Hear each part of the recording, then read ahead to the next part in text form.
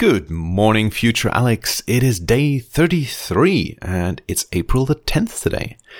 And today I'm immensely grateful for having worked in IT security.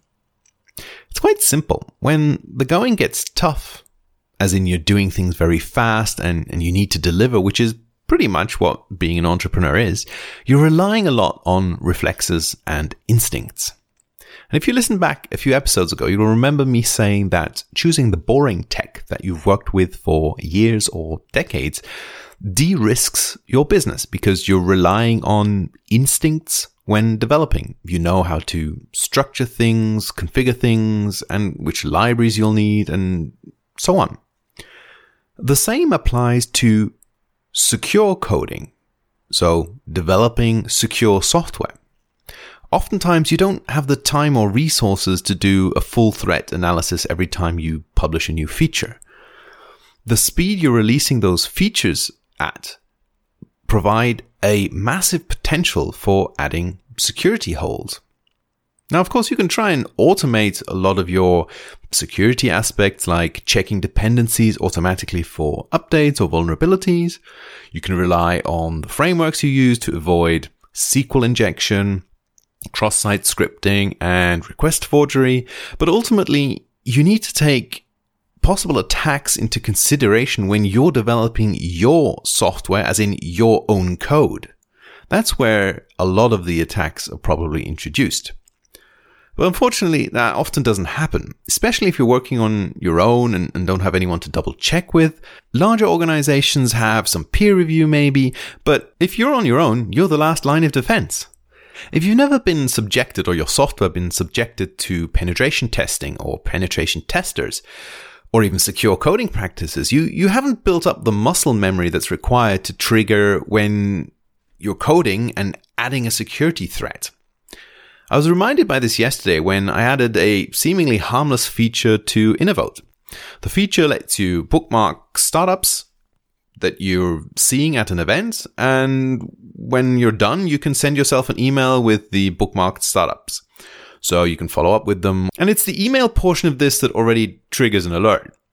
The content of that email is added by the event organizer, right? So they add startups and they add startup description. So I don't have full control over most of that email. And maybe in future, I'll even add things like the link to a startup or an image or other aspects. So in this feature, someone is sending an email via my own systems, my own mail services that I have no control over. This in itself is already a risky thing, and so I need to sanitize any inputs to that email and make sure nothing bad goes into it. Which thankfully for the text and the description, both frameworks that I use for sending emails and for getting that data already have these checks in place. Now, the user who is doing the voting gets the email only if they actively set some bookmarks and then request the email. So you can rely on the user gaining some trust with the event organizer, right? You're not going to sign up for some kind of fake event and then do those two steps to request an email. Mind you, it's not risk-free. I can come up with scenarios where the user could be tricked into making a bad decision. But all in all, this threat scenario is pretty much mitigated by ensuring that the email contents are just plain text and not any active elements like JavaScript that could do something. But the second question is surrounding spam. Whenever email is involved, spam has to be at top of your mind. So in order for a user to request a bookmark email, they first have to register for the event. So they've already actively clicked on a link to confirm that they own the email address, and only then would they be able to receive a bookmark email. So spam is not an issue here because the first email I have full control over, and only if they really click on that link would they get the second email. But there's a second option for running Innovote events, and that is using username and password, which you hand out to people, the jury, for example. And because there's no email address for that user, but I still want to provide the option to get those bookmarks, the application has to ask for an email address. And that's where my brain went into red alert. There are certain things that are just instinctual alerts, like when processing HTML data or JavaScript data, or I have to add search terms and search filters to a database query. These are all things that just trigger this impulse of, oh, wait a minute, there's a possibility here for an attacker to gain control. And the same goes for when I'm asking for email addresses. This usually only happens once when the user registers, and that's why we have confirmation emails in place for most registration workflows. But whenever I'm requesting an email address from the user, I need to take extra care.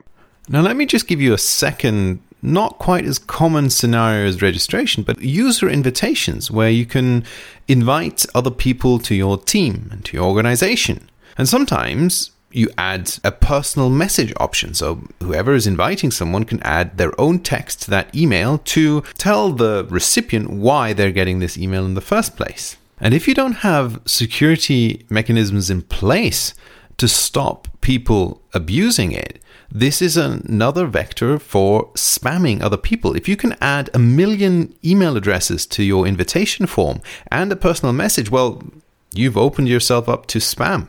And that one attack will have an effect on your email service provider. They may stop sending for you if it gets really bad.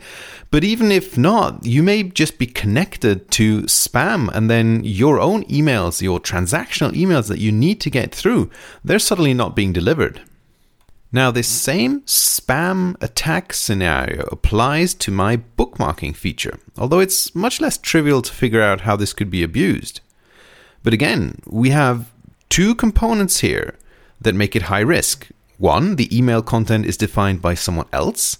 And two, I'm asking for an email to send the email to that is not confirmed by the recipient before I send that email to them.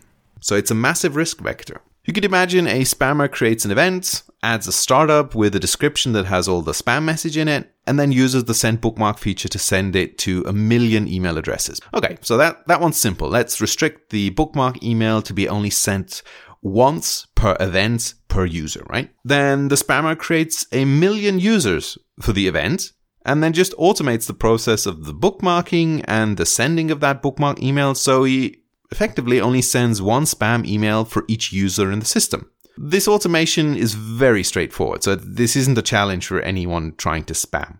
The next line of defense is to add a captcha to the sending process, right? A captcha is something that is very hard for automation, bots to solve, but is easy for a human.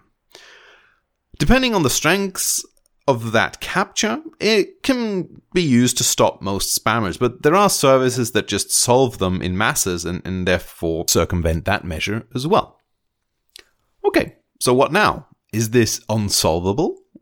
Essentially, you really can't rule out the risk completely, but you can continue to minimize it. But you need to keep adding layer after layer until you're comfortable with the risk. And again, this relies on your instincts. You need to know when adding more layers doesn't contribute to reducing the risk, and then that's when you stop. But of course, I'm not going to talk about the other levels of protections that I've added, because you don't want to give the spammers a manual of what to avoid when they try to abuse your system. But the thing I want to stress here is that both the alerting instinct and this instinct that you need to figure out how many levels of security you need are both dependent on your experience. There's a lot of creativity in there too. You need to think like someone who wants to abuse your software. And I'm in the lucky position that, having worked in the security industry, I was able to learn from both bleeding edge research and security practitioners that I still benefit greatly from when I develop software. Now, can I or do I call myself a security expert? No, definitely not. Even just being a year outside of that industry, you've pretty much lost touch with what attacks are going on. But that instinct to think like an attacker, that's still there, that's what I'm very grateful for. If you can take part in just a simple secure coding workshop, or listen to some security talks, even just reading through the OWASP top 10 security threats, you're already improving your skills, even if you don't realize it. Knowing about a threat is the first step to mitigating that threat. Anyway, that's all for today. Please share the episode if you like it. Subscribe for further stories like this, and go to futurealex.com for a full transcript and any links. I shall talk to you tomorrow.